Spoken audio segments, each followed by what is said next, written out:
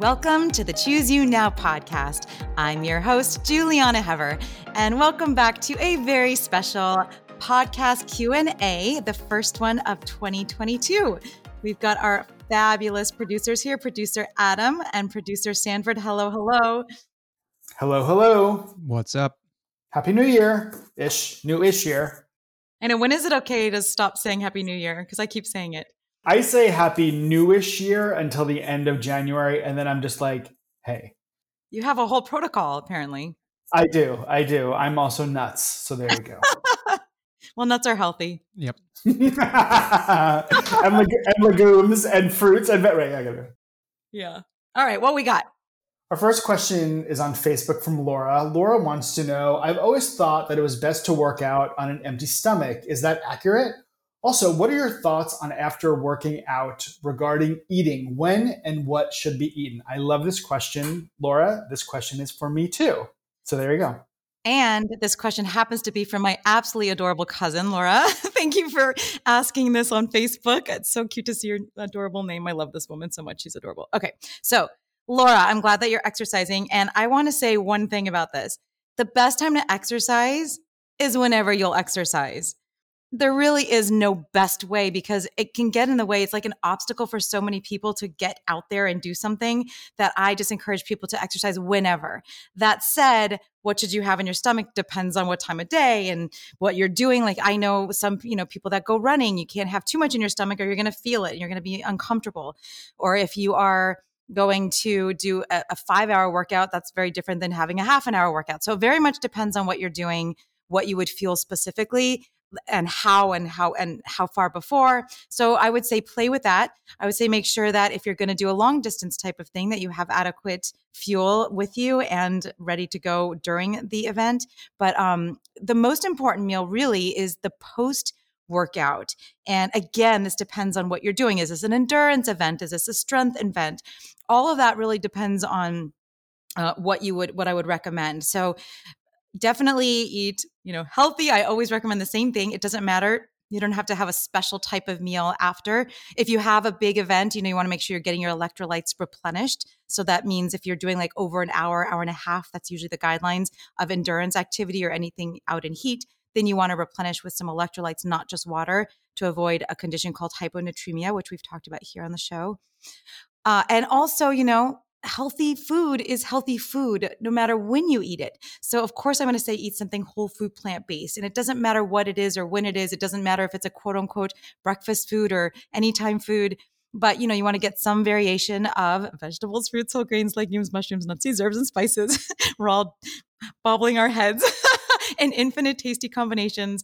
And there's some, you'll notice, like I think with training, I work with a lot of athletes, and what I have my athletes do is keep a food and symptom journal and an exercise journal. So you're documenting which foods seem to go best through the GI tract and which seem to be best for fueling and having that endurance. And then with recovery, anything with all of these whole plant foods are going to be flooding your system with phytonutrients that are antioxidative and anti-inflammatory, which you need after a heavy workout, right? You're basically, when you work out, you get all these free radicals formed because you're breathing heavier, blah, blah, blah. You're tearing down your body in a good way, but you want to replenish that with healthy nutrition as best as possible. So of course, go back to the 6 daily threes, prioritize the legumes, the nuts and seeds, leafy green vegetables, other colored vegetables, fruits, and mushrooms.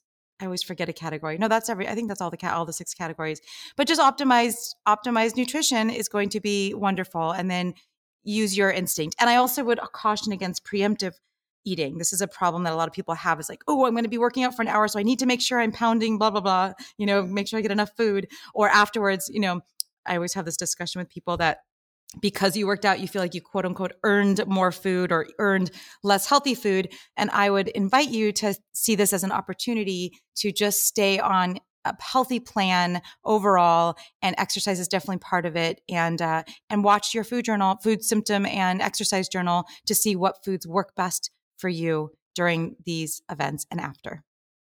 I have an extra question that we have not planned for, but I'm just curious. So should you eat after a workout? Is there a window that you should eat in after a workout, no matter what time of day? Should I eat within 2 hours of finishing my workout? I'm making that up, by the way. but is there a rule? It's such a good question. I was obsessed with this when I was in graduate school. In fact, I did all this sports nutrition because I was obsessed, because I was a trainer at the time. And there was a lot of evidence suggesting that there's this special window. They called it it was like the metabolic window or something. And it was like within an hour, make sure you're getting this many grams of protein.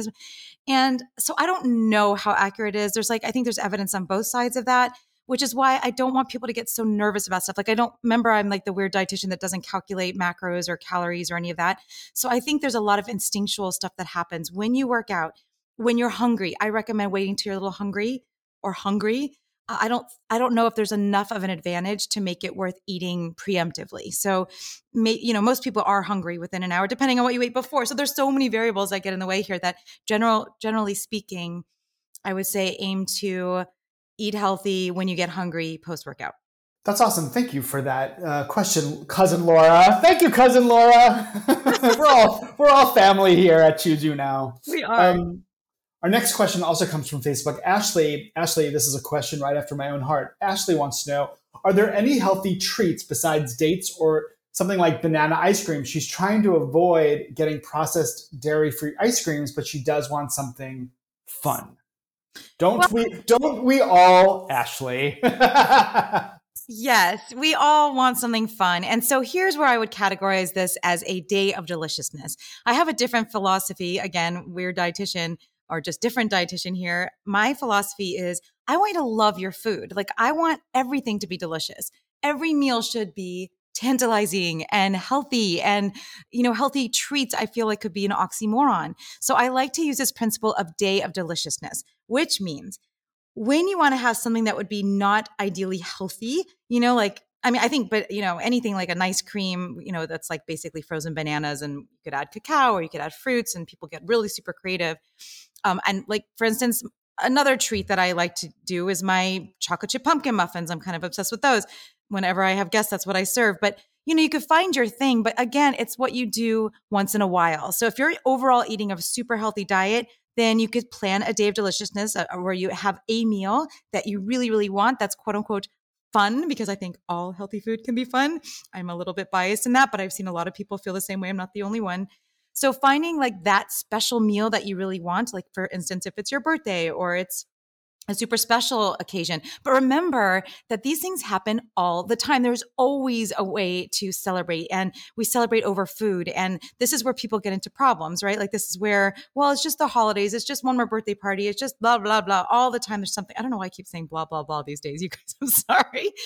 But anyway, I would say plan whatever it is. There's always tons of whole food, plant-based treats. I mean, there's everything. You can go on my website. I've got all sorts of quote unquote dessert recipes and sweets and all that stuff made from wholer foods. Like, I use usually maple syrup or dates or date paste or date syrup as the sweetener if you're looking for something sweet. But definitely, if you're going to have something like a dairy-free ice cream, make that a day of deliciousness and then get back on plan. Because if you do this day after day or week after week or more frequently than really is ideal, you will see this show up in your labs. You will see stuff come up. And that's what I'm seeing now, that everything you could eat, anyone could eat vegan.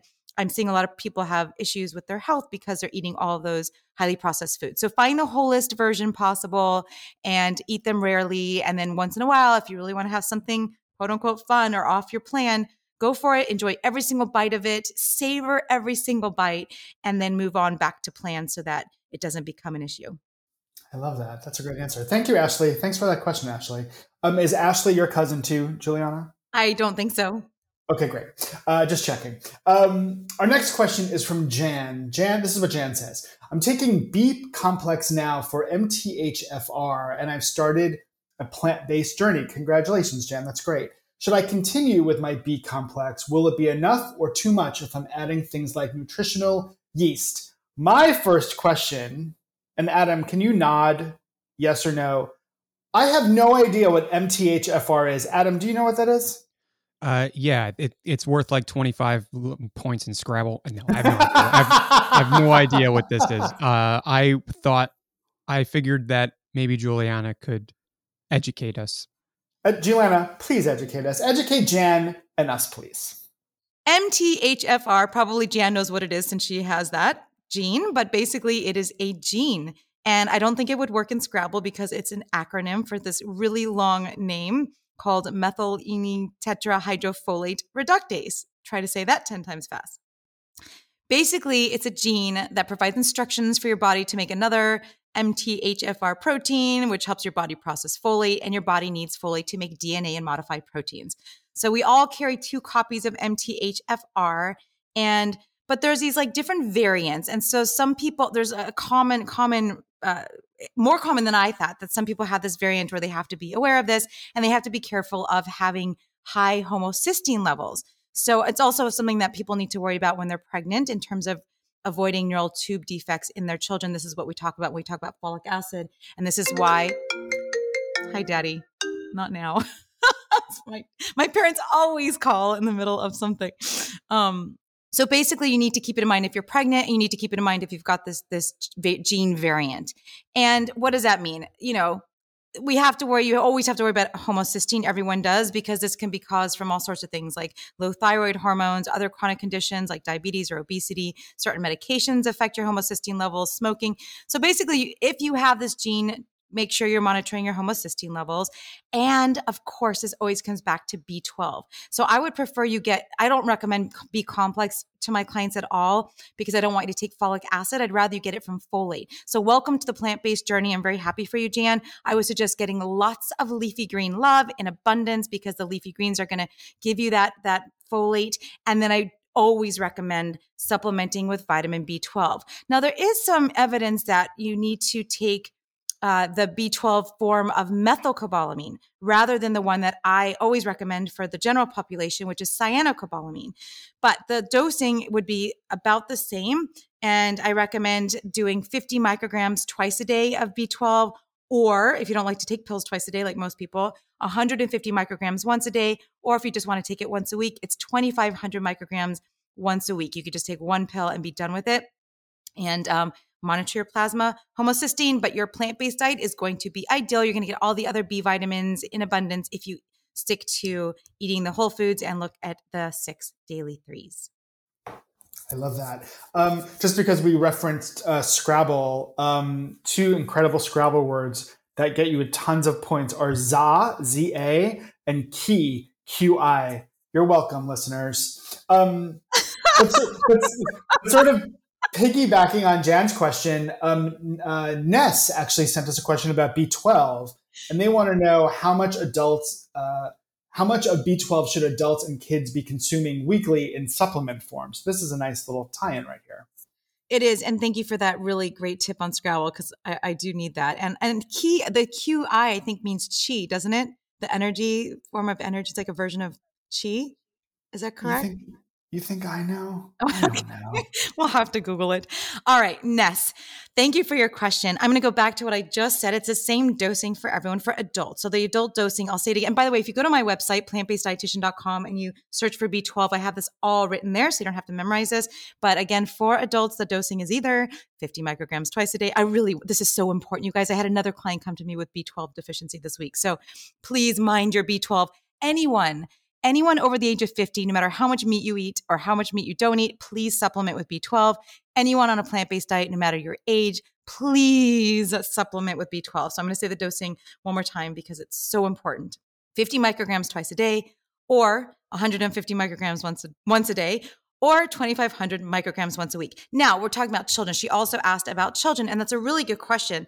So here's the thing. If you look at the dosing recommendations for B12 for adults from the Institute of Medicine, it's much less than what I recommend. And the reason for that is this crazy absorption curve. I always say B12 is the pickiest vitamin with an attitude problem, and that's why we dose it a little higher. So even if you go to Institute of Medicine and look up the B12 recommendations for kids, because it changes throughout the lifespan, right? An infant needs less than a child age 1 to 3, and then it's 4, whatever. They stratify it based on age, and it's different. And so what I'm going to default to is the supplement that I recommend and what they offer for kids. And it recommends 50 micrograms for those aged 1 to 3 and 100 micrograms for those more than 4 years old and older. But yeah, make sure your children are getting B12. That's definitely important if you're on a plant-based diet. Awesome. Update key. This is what it means. Okay. The circulating life force whose existence and properties are the basis of much Chinese philosophy and medicine. That's right. Who knew? Thank you. Who That's what knew Tai all of Chi the is based on. Tai Chi or moving energy. Oh, okay. So that sort of fits into what we're doing here. Yeah. Our next question is from Patricia on Facebook. Patricia wants to know if there are any natural remedies for post-menopausal brain fog and hormone depletion. Well, alas, Patricia, this is a great question. You can now go back to the Sunday of the 16th episode with Dr. Neil Barnard and listen to him because he has a book on hormones. And what it comes down to, I'm going to just summarize this in this simple way. I know it's always oversimplifying, but it really is this way, is making sure you're getting a nice, well-balanced whole food plant-based diet. You are, moving and getting some exercise. You are working on stress reduction, maybe meditating, whatever kind of stress reduction activities.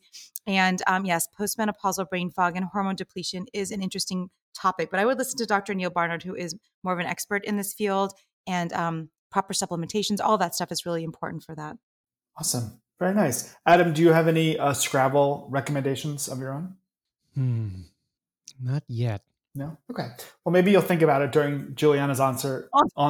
Juliana's answer. For Juliana's answer for the next question. I'll think more about Scrabble then. Okay. I have advice. Don't play my mother because she will kick your butt. She's so good at Scrabble. I'm more of a Boggle guy. But anyway, all right, let's move on. I love it. Okay, Jocelyn on Instagram wants to know, Juliana, vitamin D supplement, yes or no? Is summer vitamin D enough for the rest of us? I love this question. I do too, and it's a really important question. So vitamin D is known as the sunshine vitamin, which I love. It's calciferol is vitamin D. It's not only a vitamin, but it's also a hormone. So it's a prohormone that our skin produces upon exposure to the UVB rays from the sun. So we go out into the sun, assuming we have sun and we're at the right latitude, we absorb UVB rays into our skin because we're ideally out there without sunscreen and ideally out there with very little clothing, which, we don't do this all year long, which is why summer is more optimal. But then our skin absorbs it, and then our liver and kidneys beautifully converted into the hormonally active form, 125 dihydroxy vitamin D3. That would be a great Scrabble word, by the way. Yeah. And it's basically known as cholecalciferol once it's in that active form.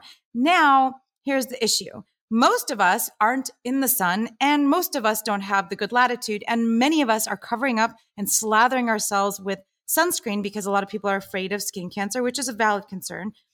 And the only significant dietary sources of vitamin D are like fortified milk or margarine, fatty fish, some eggs sometimes, and some mushrooms if they've been treated with UV rays. You could actually treat your mushrooms with UVB rays, like literally take your mushrooms and stick them outside and let them absorb the sun. Isn't that kind of cute? I don't do that to my mushrooms, but they might like it. I don't know. I live in California. But I'll tell you this. This has nothing to do with the plant-based diet, really, because vitamin D deficiency has become this vitamin du jour over the last, many years, maybe 15 years at this point. It's been a long time where people are talking about vitamin D deficiency globally, not related to diet. Why? Because again, people are not outdoors. There's a lot of obesity in the world that affects absorption. We're wearing too much sunscreen, too much clothing. We need a new hippie era where we all take off our clothes and get outside maybe. But it's been an issue. And so what do we do with this? Well, I don't like blindly supplementing because it's unlike B12, which is a water-soluble vitamin. Vitamin D is a fat-soluble vitamin, so it is possible to have too much vitamin D. Now, you might have heard about this over the last, couple of years because they're seeing associations with vitamin D levels and COVID and morbidity and mortality with COVID. So vitamin D is so significant. It comes into play with bone health and immunity. And so it is something that you need to be aware of. So instead of blindly supplementing because it's a fat-soluble nutrient, I recommend getting your blood tested. And the NIH says that if you get at least 20 nanograms per milliliter, that will meet the needs of 97.5% of the population for adequate bone health and overall health. But there's a lot of evidence, especially with COVID, to support higher optimal levels of at least 30 nanograms per milliliter. So ask this, and for other chronic disease prevention too. So ask your physician to get vitamin D tested. If you are at optimal levels, great, awesome, lucky you. Most people are not. There's a global level of deficiency. If you are low, you can try sun therapy if you're in a good place, latitude-wise and sun-wise, and go out without sunscreen in the middle of the day with as much skin exposed as possible. and then retest. But most people don't even respond to sun therapy. So if not, then you can supplement. A good kind of baseline dose for supplementing, if you're moderately low, would be about 2,000 IU a day. But some people, you can go safely up to about 5,000 IU a day to bring your levels up. I normally take about 2,000 IU just daily. That's in my multi that I take because my levels are okay. And that's what I tell my clients. But if you're really low, your doctor's going to do a actual prescribed high dose levels of D to bring your levels up, but you can only do that temporarily because again, it's fat soluble and it is possible to become toxic. So of course, this is just general information. Go to your healthcare provider to get official diagnosis of vitamin D status and recommendations.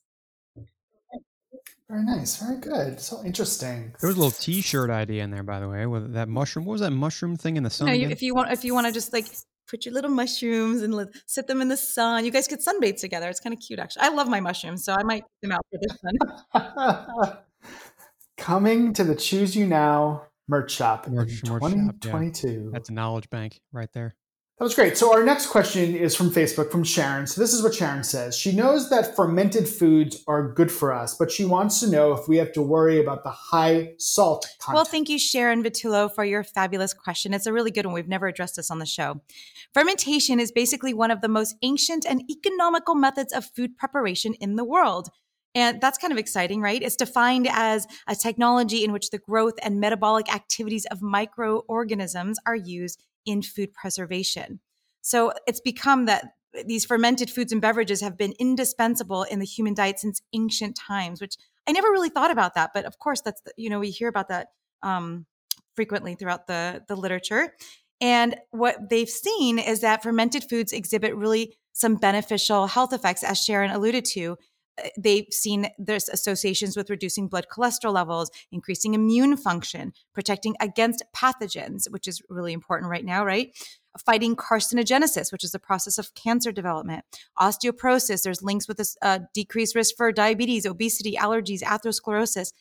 So it is important to include some fermented foods. And what are fermented foods? There's all sorts of animal versions of it, but in terms of the plant kingdom, there's sauerkraut or kimchi has become super popular and fabulously delicious. Fermented soybeans like miso and natto, which is a great way to get your K2 if you can stand it. I hate it personally. There's olives that are fermented. There's all sorts of things. But yes, watch the salt.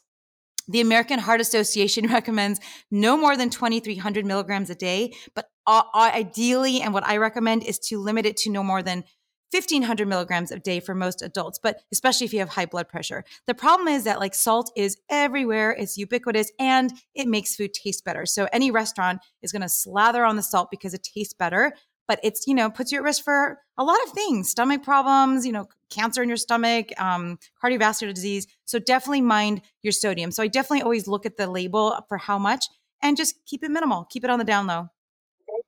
Very good. Very good. I love that. Okay. Our next question is from Marie on Facebook. Marie has a question regarding beets. And so she says, for my blood pressure, I do drink half a cup of beetroot juice every day. Is that too much? And she does have good control of her blood pressure. So what do you think? Great question. We've never talked about beets on this show. And beetroot, Beta vulgaris, has been highlighted as an ergogenic compound, which you would probably appreciate, Sanford, because that basically is like a supplemental type of thing that is intended to enhance physical performance. So it's an ergogenic compound or ergogenic aid are what people use in the sports world to boost performance and recovery. And actually, most of them don't work, but beetroot happens to have some really good efficacy results. So definitely it's good for that.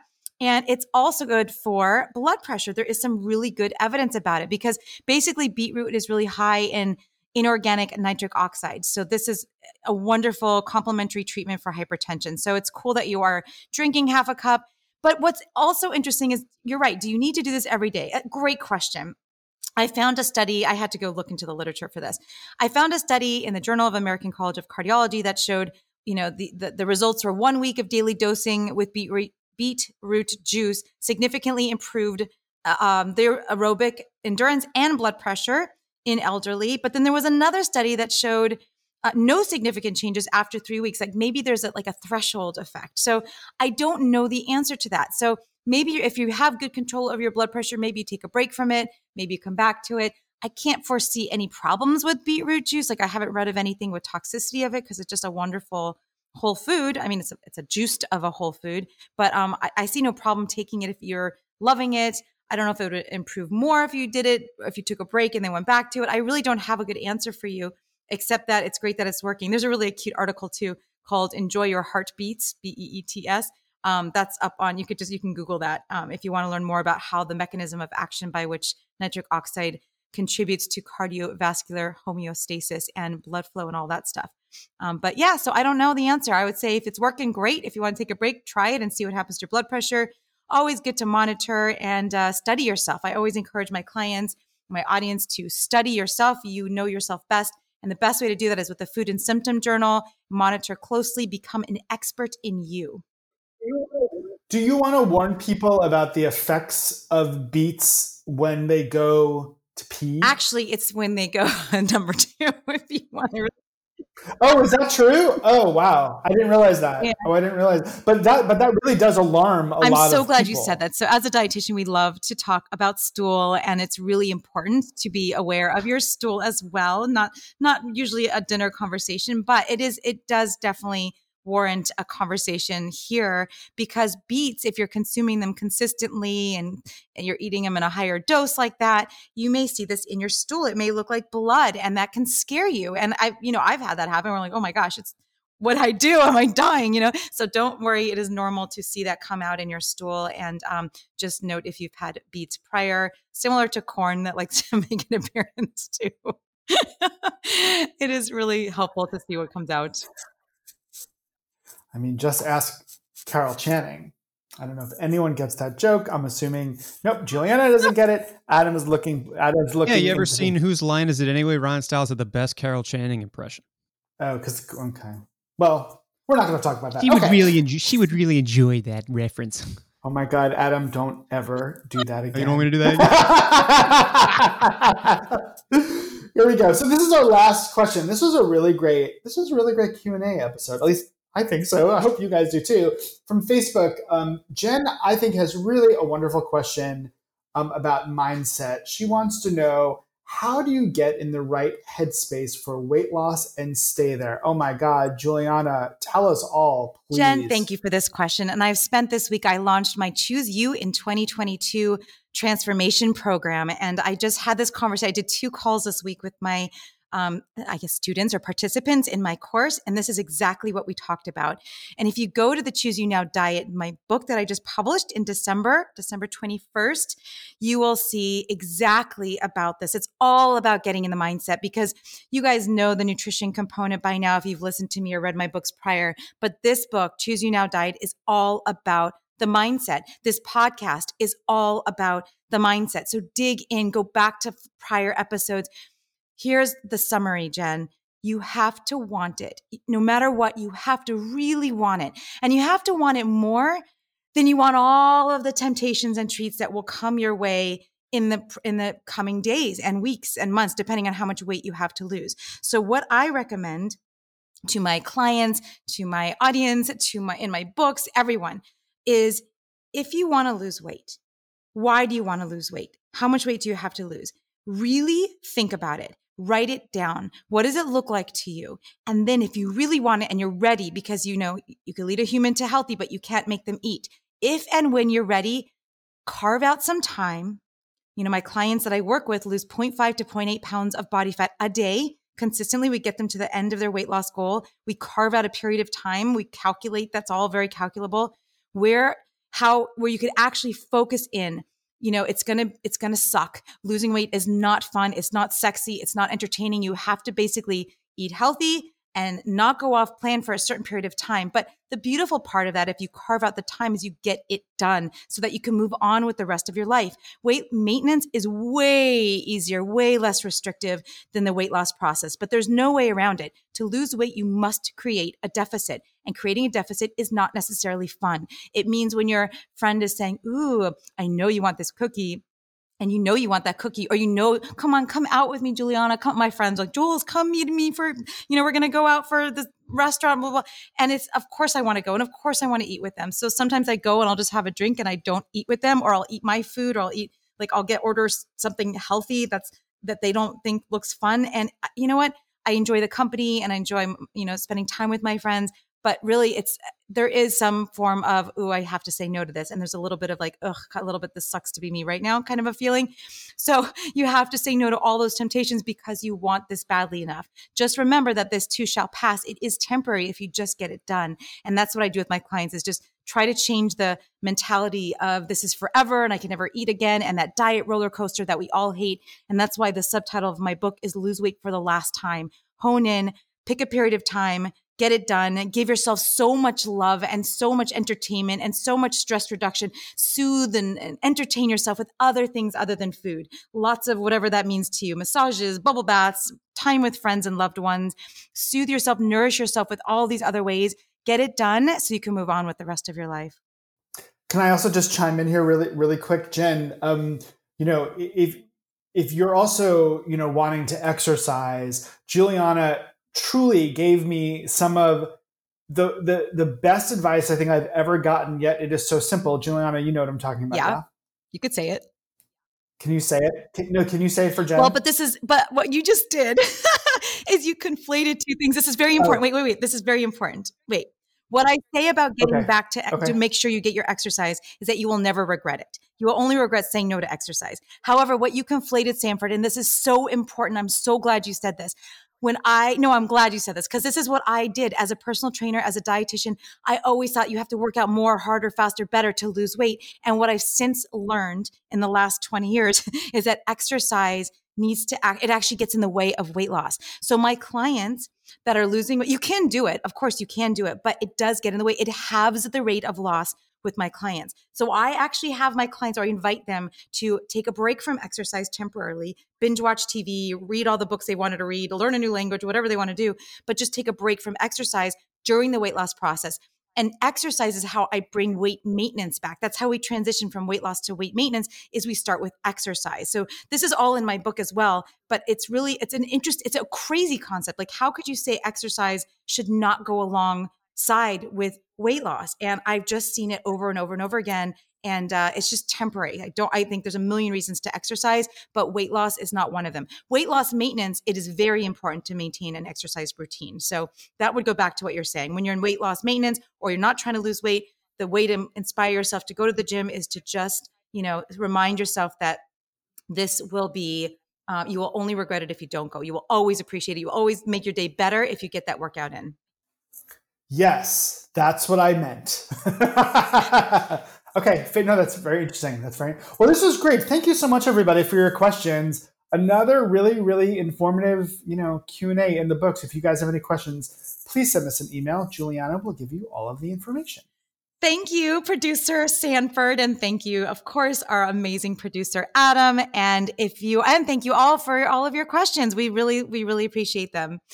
If you are inspired and enjoy the Choose You Now podcast, become a member of our Patreon page. That's patreon.com/chooseyounow, patreon.com/chooseyounow, to have access to exclusive bonus content.